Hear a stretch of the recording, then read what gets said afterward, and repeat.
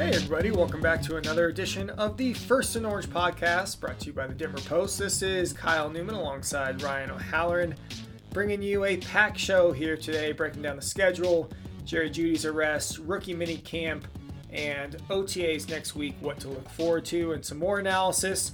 So of course, we'll start off the show with the news of last week, is the Broncos returning to prime time with a vengeance. 5 primetime games in total, starting with the opener against the Seattle Seahawks on Monday Night Football. And Ryan, this is a chance for the Broncos to step back into the limelight with some oomph, but obviously they've got some tougher stretches and easier stretches in this schedule, and to the layman's eye, I mean, they got to get off on a red hot start considering how packed the latter half of their schedule is. 2 bouts with KC down the stretch. I mean, they got to get off to a really good start here.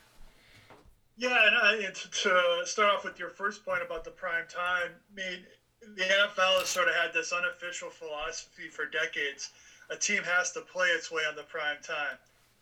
Well, that's not the case anymore. I mean, this is a quarterback league. This is a quarterback TV league. The Broncos have missed the playoffs 6 straight years. They've had a losing season 5 straight years. You get Russell Wilson, all of a sudden you're in prime time for the first 6. Late season game that could be flexed. Christmas Day is a national TV window. London will be the only game going on at that point. So, this is all the Russell Wilson effect. And, the league has expectations that this team is going to be competitive from the hop. I look at, we talk about toughest stretch, excluding the last month of the season. I do think they play 3 games early in the season. Home to San Francisco, at Las Vegas. 4 games. Home to the Colts, at the Chargers. So 4 games. Niners, Raiders, Colts, Chargers. Niners made the NFC title game.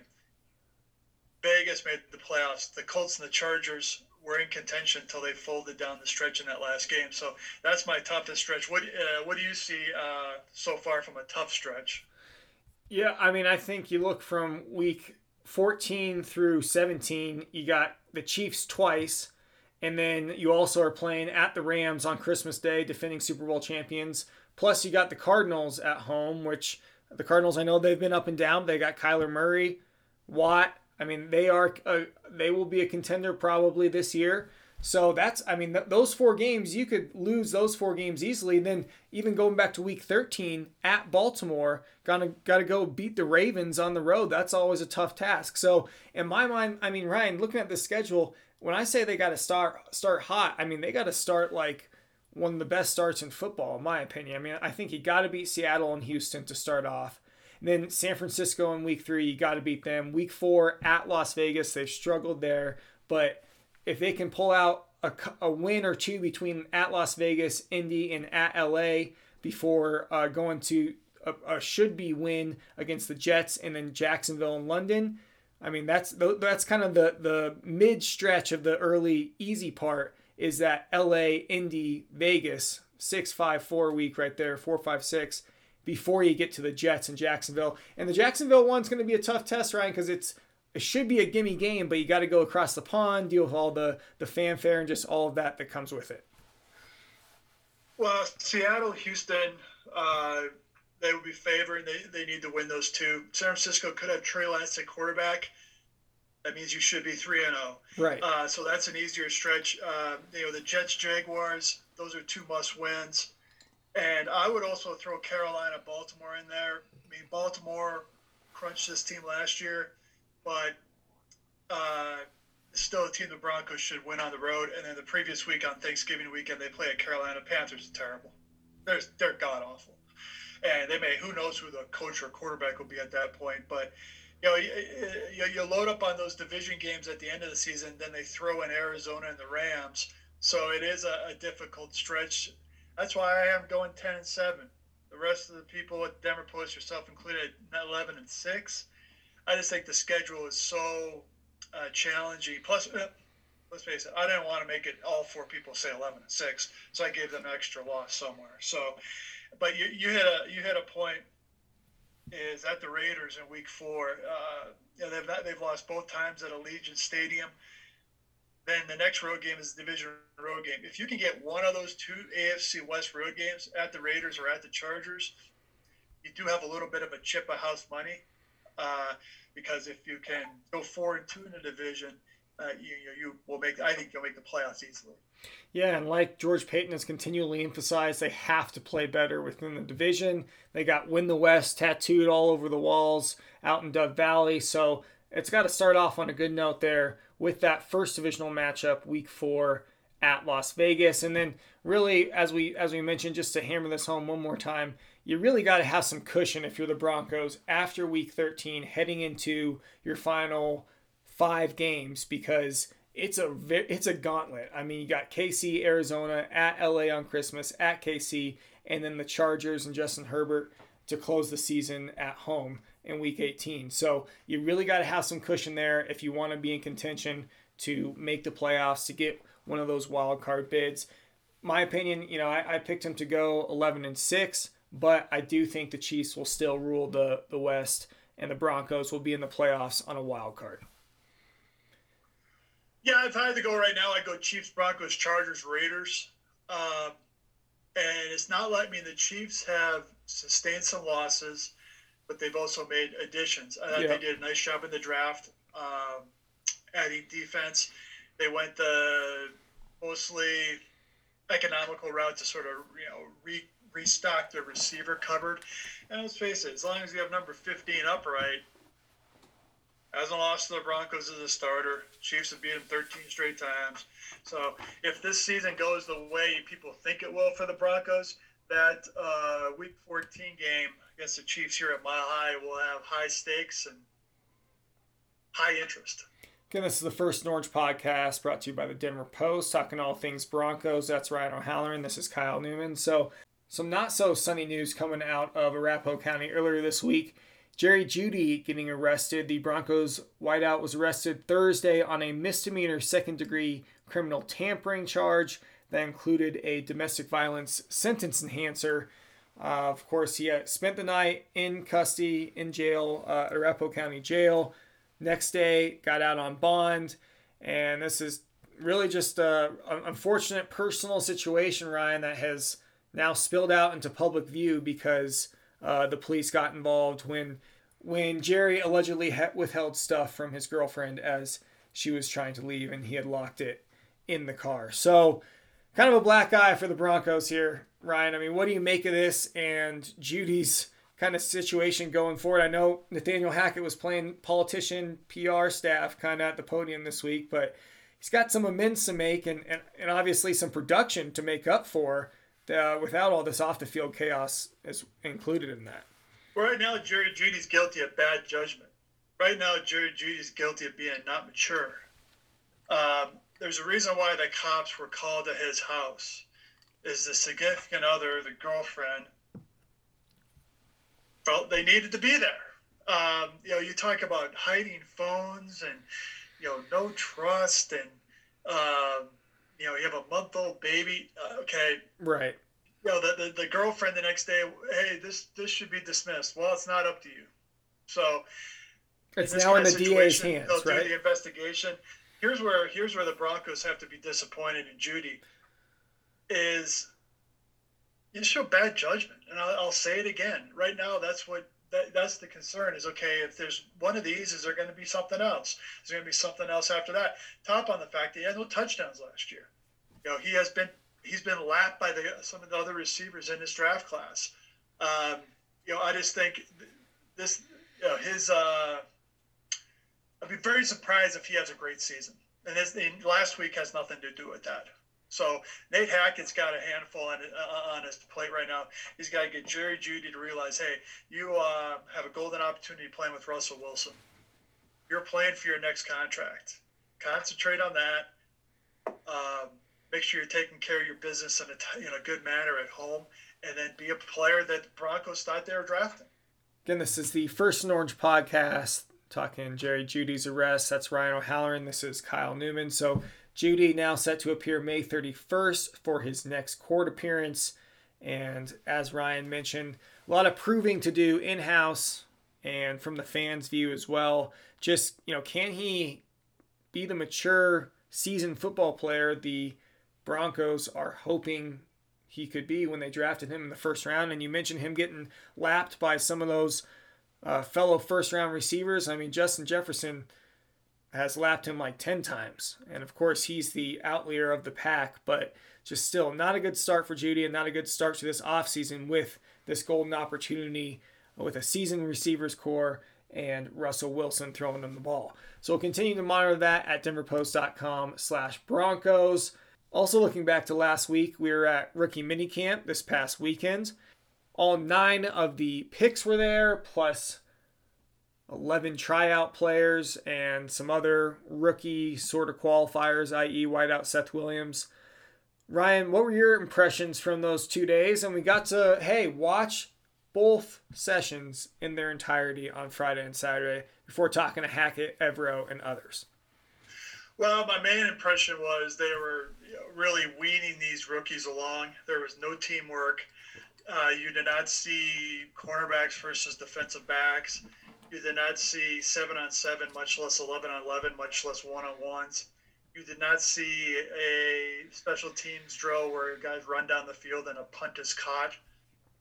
So, Hackett rationalized that decision by saying they want to teach them the techniques of the plays and the routes and the details, get them integrated so when they meet up with the veterans later this week or even today, Monday, and then definitely for OTAs, they at least will know how to walk and chew gum at the same time, so to speak, from a football IQ Broncos perspective. But a couple of things that stood out to me.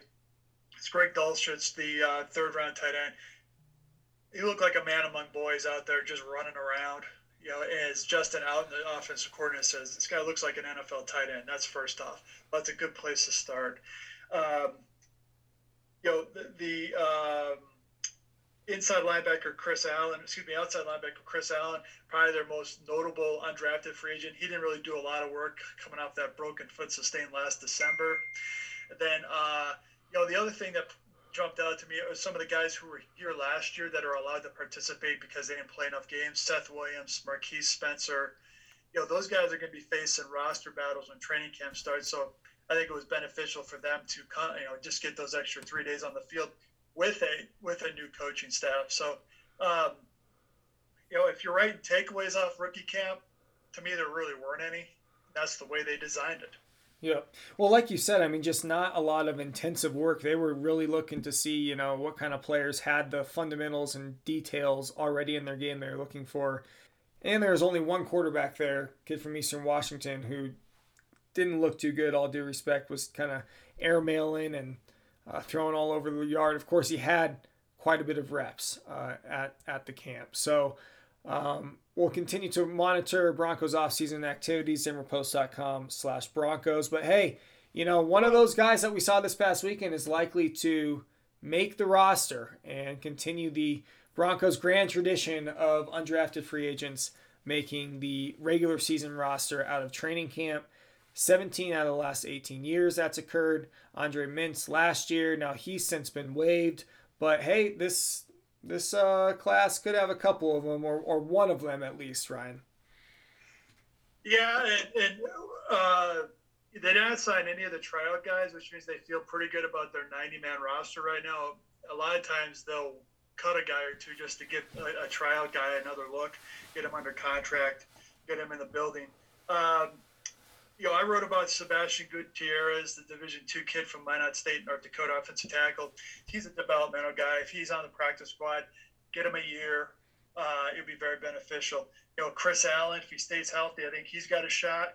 And then you wrote about Kade Maga. Am I even remotely close? That's close. I asked him a couple times to pronounce it for me, and even I am having trouble. So yeah. Maga, the USC inside linebacker. You decided to interview a USC kid wearing an Arizona State Gulls shirt. He still talked to you. What were some of his impressions of the Broncos? He didn't even blink. So I guess he was good with it. USC usually beat up on ASU during his time there, so I'm sure he's good with it. He started outside at USC, was highly touted coming out of Hawaii, went to USC, started outside, kind of made his name on special teams, then moved to inside. And that's where he's expecting to hoping to make an impact, just hoping he can prove, his physicality. He had over 200 tackles in his time at USC. He's a bona fide run stuffer, but can he cover in pass defense and pass coverage, drop back and cover some of the tight ends, etc.? He said that was kind of some of his biggest adversity at USC, is giving up some big plays in pass coverage. So he's going to have to prove that if he wants to stick around. And hey, good news for him is Broncos didn't draft an inside linebacker in the draft, so some flexibility there, some room for him to maybe slide in the back end and maybe be a special teams guy. And that's what you look at when you're trying to say which undrafted kid has the best chance to make the initial 53-man rosters. What positions did they not address in the draft? Right. Inside linebacker, as you mentioned, right now is Josey Jewell, Alex Singleton, Justin Sternad, Jonas Griffith, Barrington Wade. So there is an opportunity there after the first two guys. And I think Jonas Griffith has a good shot to make it because he just adds so much value on special teams and can run so well. So, I also look at Allen as well. Do they cross-train him a little bit once he gets on the field? Do they teach him inside and outside to bring some versatility to the table? So it's, for these guys, it's going to be a tough roster to make because there's also 9 draft picks. And they've done so much work in the offseason adding players at positions in need. So if one of these guys makes it, then they'll keep the streak alive. But if you're an undrafted kid going through camp, the one thing is stay healthy, which means you stay available, play your butt off preseason games because there's an expanded practice squad. And chances are, if you're on that first practice squad in week 1, you're going to get a call up at some point. Yeah, it's for these rookies, especially the undrafted guys, the practice squad might be the way to go this year, just as you mentioned, with all the work and dealings that Peyton has done this offseason. And hey, it might be good news for Broncos fans if this streak it's not, I don't want to say it's snapped because it was snapped 5 or 6 years ago. As I said, 17 on the last 18, but if it's 17 on the last 19 after this year, that might be a good sign for Broncos fans with the depth that Peyton has assembled. And not to say that one of these guys can't somehow come on and make an impact off the practice squad later in the year due to inevitable injuries. Again, this is the First and Orange podcast. Kyle Newman, Ryan O'Halloran, DenverPost.com/Broncos for more analysis on rookie minicamp and some of these undrafted free agent guys and the rookie class going forward. Looking ahead here, we got more OTAs coming up. What are you looking for, Ryan, and what should fans be looking for as the summer kind of gets going with this offseason program? Yeah, it's the sort of the phase 3, so you're getting 11 on 11 work, so it'd be somewhat similar to the voluntary minicamp last month before the draft, but you'll get the draft picks integrated with the veterans who have been here for like 6 weeks in the off-season program or so. So to me, it's, hey, if I can't remember what we're going to be able to watch, but you're going to see some offense versus defense without pads, no contact. But what's going to be what I'm looking for is, okay, first thing is offensive line. They've been cagey about answering this question since they were hired. At some point, they got to announce this guy's lining up here, this guy's lining up there. This position's up for grabs. Justin Alton was the latest to dodge. Like, who is playing on the interior? Who's kind of set there? Where's Luke Wattenberg playing? Well, he finally got around to it. Thank you, Justin, and said he's learning center first. Yes. I mean, but to me, like left tackle Garrett Bowles, he's set there. I think Quinn Miners is their best offensive lineman right now. He's a right guard. I'd leave him there. Right tackle is going to be a competition after they didn't address it in the draft between Calvin Anderson, Billy Turner, Tom Compton. Does Billy Turner even participate in OTAs coming off his rehab from Green Bay last year? And then I think Lloyd Cushenberry can play center in this system, which requires more athleticism. Get out, get those linebackers. So Graham Glasgow, where does he fit? Dalton Reisner. I wouldn't mind seeing left guard open for competition for obvious reasons. So maybe we'll get some clarity on that just by watching these guys on the field and where they line up on the field, where they line up with first unit, second unit, third unit. So, and then inside linebackers, Alex Singleton get the first shot in the base defense alongside Josey Jewell. Where does Ojimudie and Asang Bassi play at corner? They move inside and outside. So I think what the OTAs will provide for us is just some clarity on, okay, this is what they're saying about this player, but this is actually what they're doing with this player. And of course, there's the backup quarterback battle that will be monitoring all the reps between Brett Rippon and Josh Johnson, right? You'll be logging that, right? You can take care of that one. Oh wow, thank you. Then at tight end also is okay. If they go to 2 tight ends, is it Albert and Tomlinson? Is it Dulcich and Sauber? So they feel like they do have good tight end depth now. I do feel they don't need to do anything else there. They got 4 guys with NFL experience, but and then the Mafia will be on. Watching Russell Wilson. We'll be paying attention to Russell too, but I think there's a lot of other things to monitor during these OTAs as well. And these, of course, not open to the public until training camp comes around, right? Correct. So you have to read the Denver Post, find out what the hell happened. DenverPost.com/Broncos. Appreciate you listening in to today's First and Orange podcast. That's Ryan O'Halloran alongside Kyle Newman. Come back next week for more analysis on the Broncos heading forward into the summer. Appreciate you listening in to today's show. Until next time, folks, take it easy.